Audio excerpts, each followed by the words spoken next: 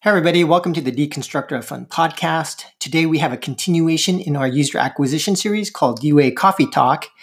And today we will be talking all about LTV, or more specifically PLTV, otherwise known as predicted lifetime value, and PROAS, or predictive return on ad spend.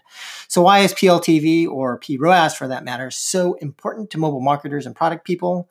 How is it estimated? How does this tie to optimizing advertising campaigns? Find out in our conversations right after this break. This podcast episode is brought to you by ironSource. They know you're here for good content, so they're not going to waste your time with a long pitch. Here are the 3 things you need to remember and know about ironSource. Number 1, they're developing the most robust data-driven growth engine for mobile games. Number 2, their secret sauce is closing the monetization marketing loop to help developers supercharge growth. And number 3, they have an awesome Medium blog and podcast called Level Up. You can find it on Medium by searching for ironSource Level Up. Thanks. Hey everybody, welcome to the next edition of UA Coffee Talk.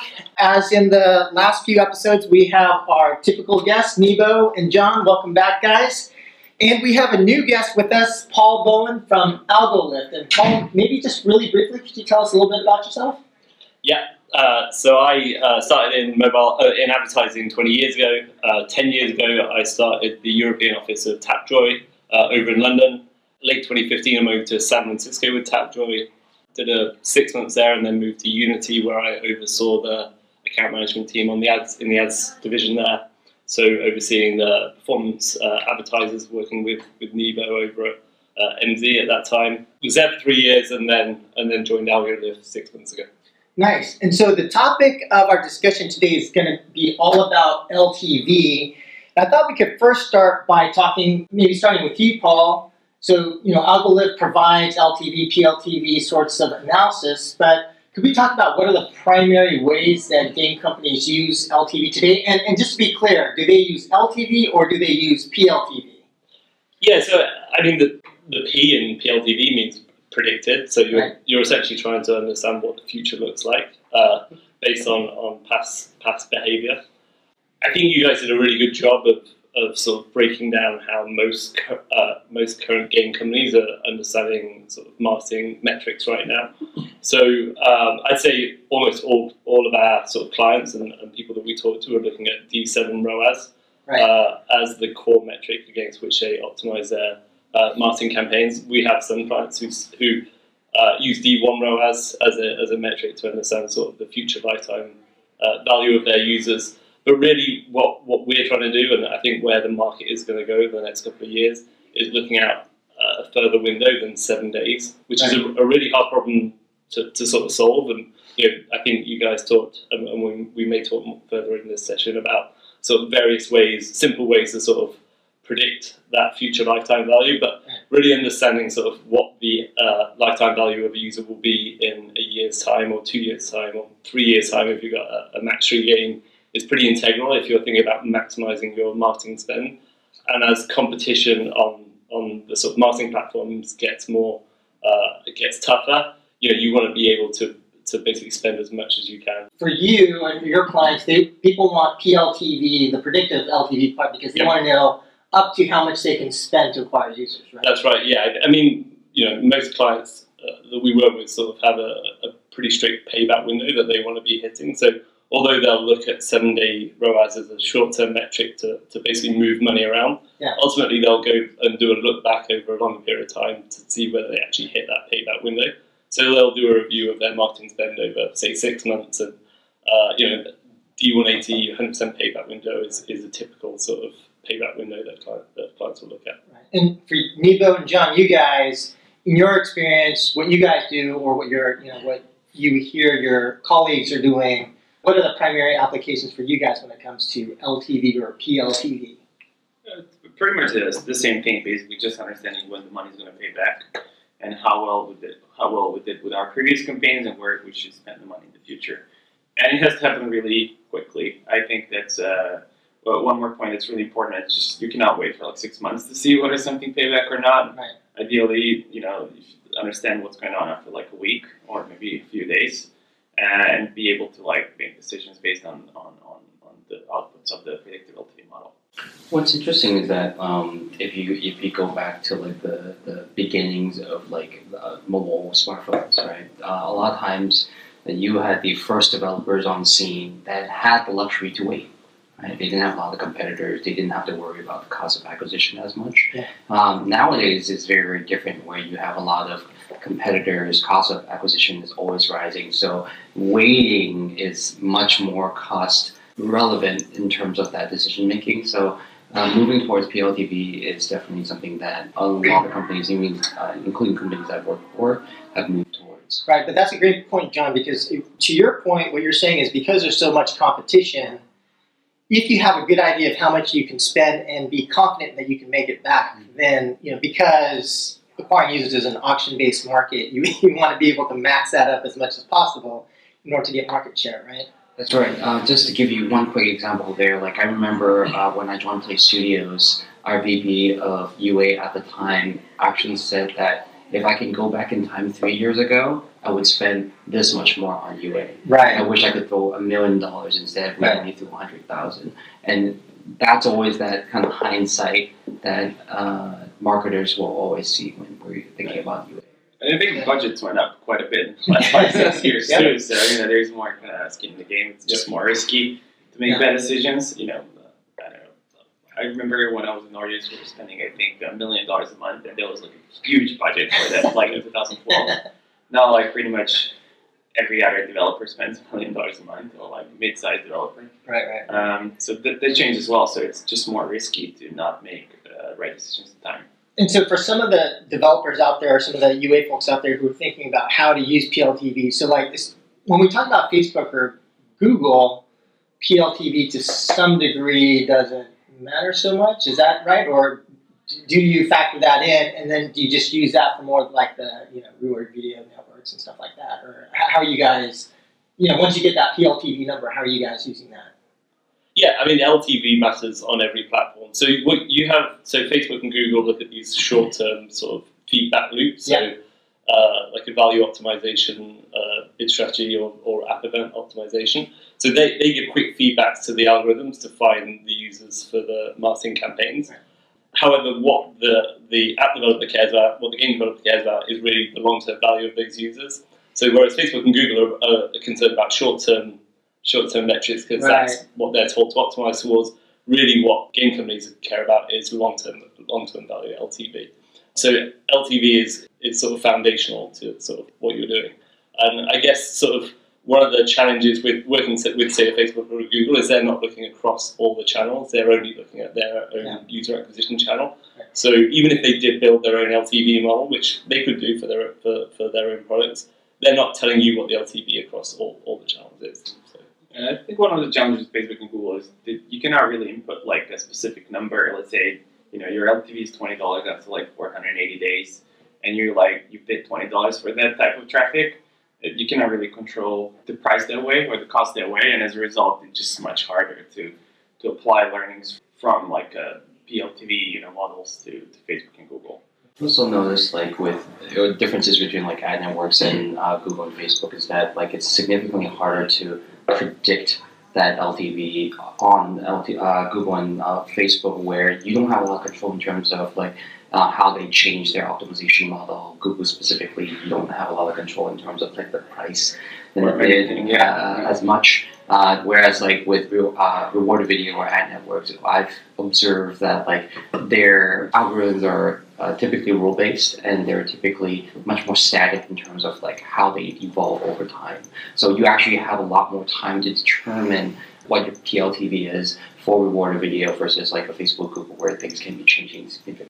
Right. And so on that side, on Facebook, Google side, from an algo lift perspective, do you guys do stuff like PROAS, or like do you have any products that can help people on that side? Should I tell you what we do and then sort of Let's do it. Yeah. So there's a couple of different ways to sort of predict sort of LTV, and I think you guys covered them a couple last week. One of them is sort of using this ARPU curve / using a multiple on D7 ROAS to predict future LTV. Yep. Another might be using retention and ARPDAU to sort of model out what the PLTV over a long period of time looks like. They're both good, but they're both cohort models, and they're limited in terms of how flexible they are They don't account for sort of anomalies where you have whales inside them, and you can't also break down those models. You can't into sort of to really understand what's going on in the cohort. So what we do is we approach it from the user level, and we make user level projections on a daily basis for every player in a game. So every single user every day gets an updated PLTV projection for day 30, 60, 90, 180, and 365.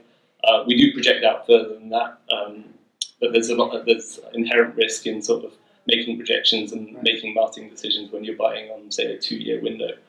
So we tend to advise against that. So we, on a daily basis, will ingest data from our clients, the most recent sort of attribution and transaction data, so whether that's IP purchases, subscriptions, or ad views. We run the models, we share back the data with them, and that allows them to get an understanding of the health of the users within their game. So that's the first thing that we do, which is sort of user level LTV projections. The benefit of user level, and there's some companies in the market have done this. There's a really interesting case study from Lyft. They have a really sophisticated marketing stack. But you can sort of roll up your users on any dimension, so any geo platform, anything appended to sort of a user ID to really understand what your sort of the LTV of each cohort looks like. So that has real flexibilities and benefits in terms of sort of driving value for both UA and So you could use that to come up with sort of some type of ROAS model. Is that built into your platform? So yes. So then the second thing we do is we connect to the reporting and manage APIs of Facebook, Google, and Apple. Yeah. So then we'll pull in the spend data from those 3 platforms. So we'll pull in the historical spend data, and then on a daily basis we'll update the most recent days. So that allows us at the user level to understand the PROAS per user. We can then roll up, because we have the spend and we have the LTV, we're able to sort of understand the projected ROAS over a year, 2 years time. In order to do that, you would have needed some training data, or you would have needed someone to have taught there before. So like, how long generally would it take, or how much time does it take before you get a good, whether it's a PLTV or PROAS type of? Yeah. So I think you guys saw a bit about this last week. The more historical data, the better for us in terms of, we need to train our models on historical data. We can use priors from similar apps for new types of games. Right. So we do. So if a client launches a new game and it's a match 3, we have a bunch of match 3s on our platform. So we already have an understanding of what a curve might look like. And as the cohort matures, obviously we can get better at predicting that. Right. We tend to ingest at least a year's worth of data. When we start working with the client, that means that we can see temporal changes. So, we see sort of the summer bump when everyone starts getting on their phones, and especially on the marketing side, December to January, prices get generally cheaper to acquire users because brands stop spending in January. So we ingest at least a year's worth of data, but we start making projections really on a new product after we build a model immediately and use priors to do that, but the model starts getting accurate after about 3 months. All right, and so, and you guys, it sounds like you guys are using a machine learning based approach, and maybe John and Nevo, for the bulk of gaming companies, I don't think a lot of them are using machine learning based ways of doing predictive LTV at all, right? And so, are they doing a lot of that? From my experience, it seems like there's a few different approaches that I've seen, and maybe you guys can comment on what you guys are saying. But one is we talked about a simple retention ARPDAU model. So you check the ARPDAU, check the retention, you draw the retention curve, and multiply by the ARPDAU. That's one. I think the second way we talked about is you try and get an ARPU curve and then try to extrapolate that out. That's 2. Third methodology is if you've had an existing game before, then I don't know what it's called. I call it a factor-based model, where you take a bunch of different factors from a similar game and you regress against the LTV or whatever, and then you just kind of weight it that way. But that's basically all I've seen, and with various levels of sophistication. But generally speaking, I would say the majority of the companies that I've worked with generally use just ARPDAU retention, and it's very hand-wavy. So I don't know. What have you guys seen? I think everyone started with the ARPDAU retention model. I don't know anyone who didn't initially start, especially when you're like a new gaming company. Like if you do Paul Paul's point, if you lack a certain level of sophistication, like you have to start somewhere. Right. I think directionally it's good to have. However, the limitations to that is like it's too inflexible, it's too strict, it's too rigid. You're also baking in a lot of assumptions about like the opt-out of the user. Is it by channel, or are you looking at do you have to aggregate that information? And that's why I think it's a lot more directional. The second one you talked about, which Paul would describe it as like extrapolating a DX ROAS and then extrapolating an LTV out of it. That's actually where I've seen most companies have been doing. They would look at their D7 ROAS and take a multiple and then say, okay, that is our LTV. We should be okay. Also limitations to that. Again, very directional, but how do you determine the flexibility of the multiples? How do you differentiate them between geos, channels, platforms, or optimization models? Right. And how often should you update them? So these are big challenges when you're looking at a very rigid way of looking at LTV or determination of recoup. Again, directional, but can you make day-to-day decisions on it? I wouldn't think so.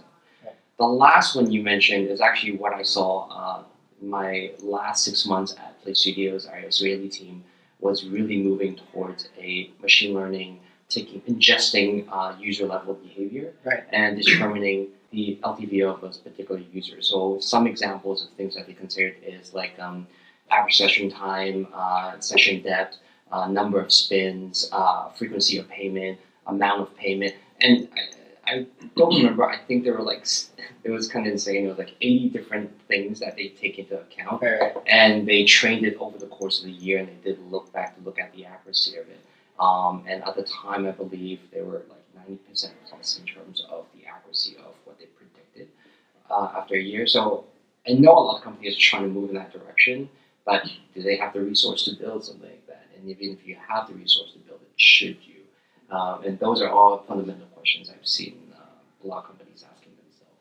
You guys answered most of it. I can add just like a few more things. Yeah. It's like most of these models completely ignore the UA side, which is what the problem is with these like one-size-fits-all solutions, or just like a simple, using the function to figure out what the PLTV is. The other thing that's important to mention is that a lot of companies don't really have enough data to actually build machine learning models. So that's probably a good question for Paul as well. It's like, what install volume do you need, and like what your DAU needs to be in order for these models to work well with Algolift.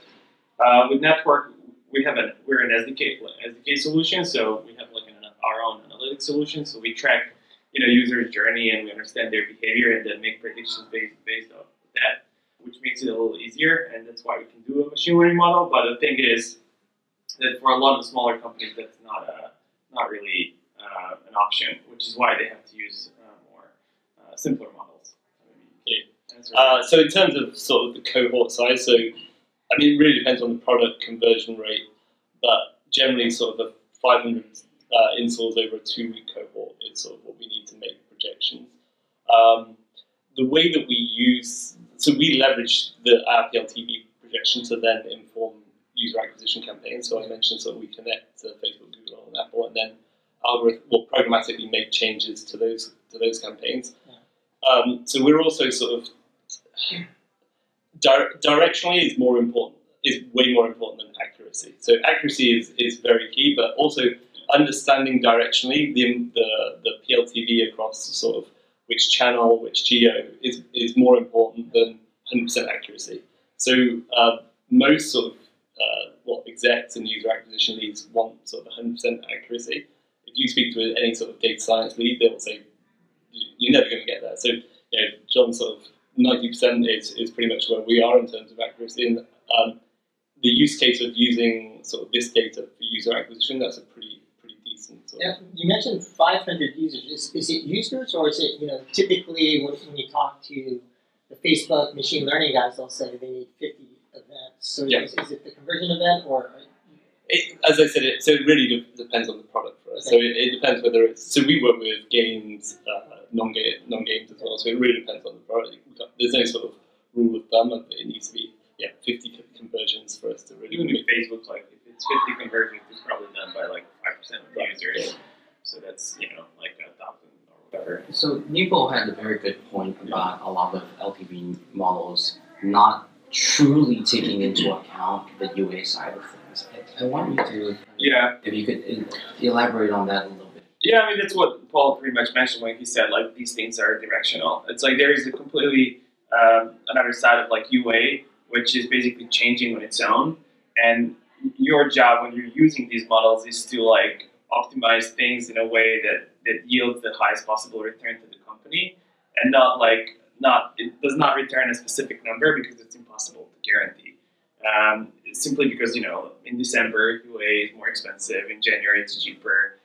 Every little while there's another Homescapes that spends like, I don't know, $20 million in a month and just completely, changes the market dynamic. So you cannot really take these factors into account when building a model, which is why your job when building a model is to figure out, where to spend money in the most efficient way given the current market circumstances. Mm-hmm. And I think that's why these models have to be directional and not exact. That's the right way to put it. Yep. Well, directional first. Directional first, yeah. And also, like, my question for you is, what does the output for like Facebook, Google, and Apple search ads look like? Especially for Facebook, do you spend more money on VO campaigns, or there's like you have a specific output in terms of what the mean ROAS bid should be, or like the AO bid should be? Yeah. So I mentioned we do sort of LTV modeling. The second piece we do is optimization of campaigns. So we work across Facebook, Google, and Apple. We have algorithms that look at elasticity of CPM, CVR, and CPI.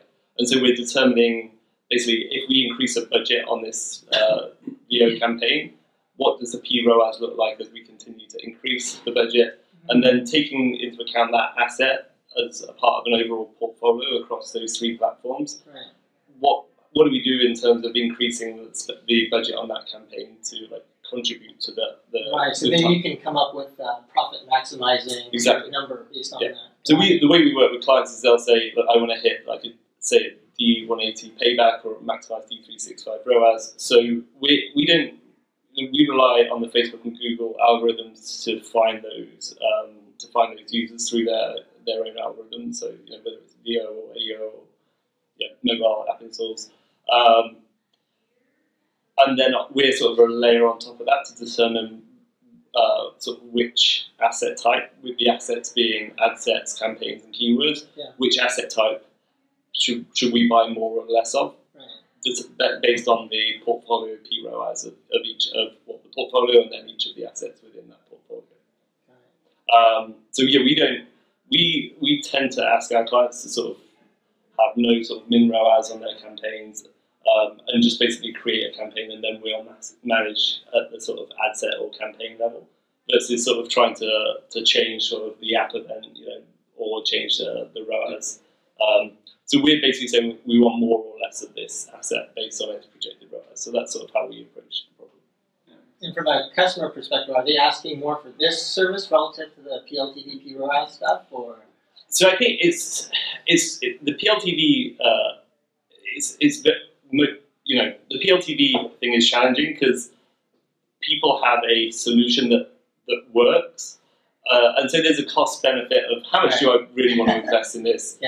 So the application of our PLTV data is much more interesting for clients because automating user acquisition is something that execs want, people, UA managers want to save time, and most people haven't built UA automation, so they may have built some level of automation, but most people don't have a programmatic solution to it. So most clients work with us on the automation side versus just the LTV modeling side because they've managed to build an up-down retention model and they feel like it works enough. But most people haven't built an automation platform. What are other things that clients are asking you for? I mean, you see a lot of different needs in the market. What are some of the other things that people are asking for? Yeah, I mean, they're sort of, the buzzword in the industry is sort of creative. That's sort of one of the only levers that user acquisition managers have left. So any insights, so our clients are asking us for insights on creative. That's a challenge because it's very hard to sort of, we make user level predictions, and so if you have creative reporting at the user level, there is the possibility to roll at the creative level. Right. But it's really hard to sort of make a determination that you can be serving that creative across multiple different sort of ad sets or campaigns. So just rolling that creative up on the user level and saying this PLT for this creative, like you can't really do that. So we're working on insights for clients in terms of the creative level. That's sort of the number one asset we sort of have. Well, the other asset we have is working on sort of non-Facebook, Google and Apple, platforms. So we're currently integrating with Bungle right now, and we're going to start working with IronSource soon. So basically, I think the sort of the panacea for user acquisition is the automation of all platforms. So that's really the vision for our company. So you're going to put these guys out of work? No, there's always, I think there's a lot of talk. There's a voiceover and like other places. So I mean, there's, I think automation tends to it reduces the amount of people that need to do the work, but it will never complete. It will never. We still need. So the way that we currently work with clients right now, and we'd like to automate some items of this, but we still need campaigns created. We don't have a automated way to create campaigns. That's something we'd like to do, but that's quite a hard problem to solve because there's a lot of unknowns around creating campaign, and there's a strategic element to that that's offline, and we don't have historical data on that. And then we need creative refresh, which again humans are better at sort of really understanding. It's also one of the things that one of the problems that it's not really important to solve that much, really. Yeah. And on top of that, Facebook and Google are changing the UIs all the time, so we have to play that like catch-up game with them all. So we kind of have the same approach where it's just like it's not worth it. You have power in there, you can change things. Yeah. Well, I guess what might be interesting for us to build is sort of giving insights on what they might to create versus actually just creating them. So we, like looking at everything within on our platform and basically making a recommendation of we think this. If you create this sort of campaign, it will start gaining traction. This creative, this particular targeting, this optimization model, make more of those. I think with automation, a lot of it is about time saving, right? So when you're thinking about, let's say, if you have 4 campaigns with like 30 line items each, right? At least on the DSP side, you either have a person who will go in and make a creative change on every single line item by campaign, or you find a way to do it via an API. Building that out is an incredible time saver, and then what the UA person will essentially do is that instead of doing this execution kind of ad hoc type work, will shift towards more analysis, right? Understanding like, okay, how can I spend my dollar more efficiently? So you guys just become more strategic. A little bit, yeah. So it changes the role of what you do. So I would say like 5 years ago or even 3 years ago, you have these massive UA teams because you needed that amount of people and hands to actually pull all the levers. What we're trying to do is to eliminate the number of like manual lever pulling and automate that so that you can have less people in the team, but much more efficient. Right. So last question, guys. So what's the future in terms of whether it's how we think about PROAS or PLTV and sort of how we do UA with these types of metrics. What do you think? Where are we going, or what's the next service that you guys are going to offer? Yeah, well, I think starting with sort of market trends of cost of user acquisition rising over time means that companies are going to need to get better at predicting LTV, and they're going to put more resources into doing that because they want the confidence that when they invest marketing spend, they're going to get it back. Right. So I think there's going to be a lot more investment. Obviously we're going to do that, but I think inside companies as well. So companies are going to hire more data scientists to be able to make these predictions and make them more accurate and more directionally correct. So that would be the first thing on the LTV side. I think there's going to be investment on that side, driven by the rising cost of user acquisition. And then I think overall automation is going to be a trend in the industry, and there's a lot of buzz around automation. So how do we sort of look cross-platform to automate user acquisition? What can we do on creative? What can we do on sort of creating campaigns? I think there's just a general trend towards more automation is going to be the overall trend. What about you guys? I mean, as the industry continues to consolidate, there's fewer players, they're much bigger. I think, as you mentioned, automation is going to be really important. There's probably going to be some commoditization of PLTV, like more people will be able to use out-of-the-box solutions such as Autolift or any other solution. And it's going to be really important to understand where to invest money across the portfolio, not just games. And that's where automation plays a really important role in understanding where and how to spend money. That's pretty much it. It's just like there can be fewer channels, but you'll need to understand better how to spend money at scale. And algos are important for that. Yeah, I agree with you both. I think most of the conversation around automation is really about increasing sophistication, or what it boils down to is efficiency, right? Time management. How can you do the most work with the least amount of time? And that's the whole idea behind automation. And it's funny because the word automation has been around for 3 years, and we have truly, I guess up until now, seen any company make big strides in that front. I'm sure Network and a few other companies have done quite a bit, like Lyft and Uber, but most companies have yet to really build that in-house. So I think solutions like Autolift would be very, very helpful for let's say mid-sized companies to really dip their toes into having a solution that could allow them to make much more efficient decisions. Right. Yeah, actually, one thing that you mentioned, Paul, really struck me, and so my personal opinion would be that the one bit of analysis that I haven't seen enough of, I started doing some of this work before, which was around what you were talking about, elasticity, right? Mm-hmm. So before when we would spend, there's a certain scale, things just started to degrade a lot. And so what you're calling elasticity, whether it's against ROAS or CPM or these other metrics, I think that potentially could be a pretty strong area of focus for somebody in the future. So yeah, that's one of the core sort of concepts of our automation platform is understanding sort of how much more capital we can put in any certain asset. You consider that as a driver of the automation? Yeah, completely. There's two sides of the equation, right? There's the spend side and the LTV side, and so we have an algorithm for LTV, and then we have algorithms to determine how much we should be spending on where. So investing, we're going to be continuing to invest in both those sides to basically maximize ROAS. Awesome. All right. Well, I think unless there's anything else, that'll do it for you. Thanks, man. Yes. Blue bottle. No, sorry. It's a local Soma coffee shop. I went for tea because I'm British.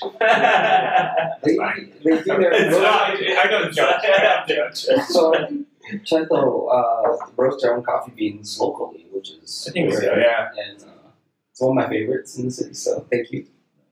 Well, thank you for having me. I didn't say that from really thanks for coming on. Appreciate that. And I guess I always have to mention thank you, Ironsource, for offering this wonderful space for us to Ironsource has great APIs. I'll put a little Ironsource thing on front. A little watermark on the bottom. Click here, affiliate. Yeah. Cool. Thank you. Thanks, guys. Thank you.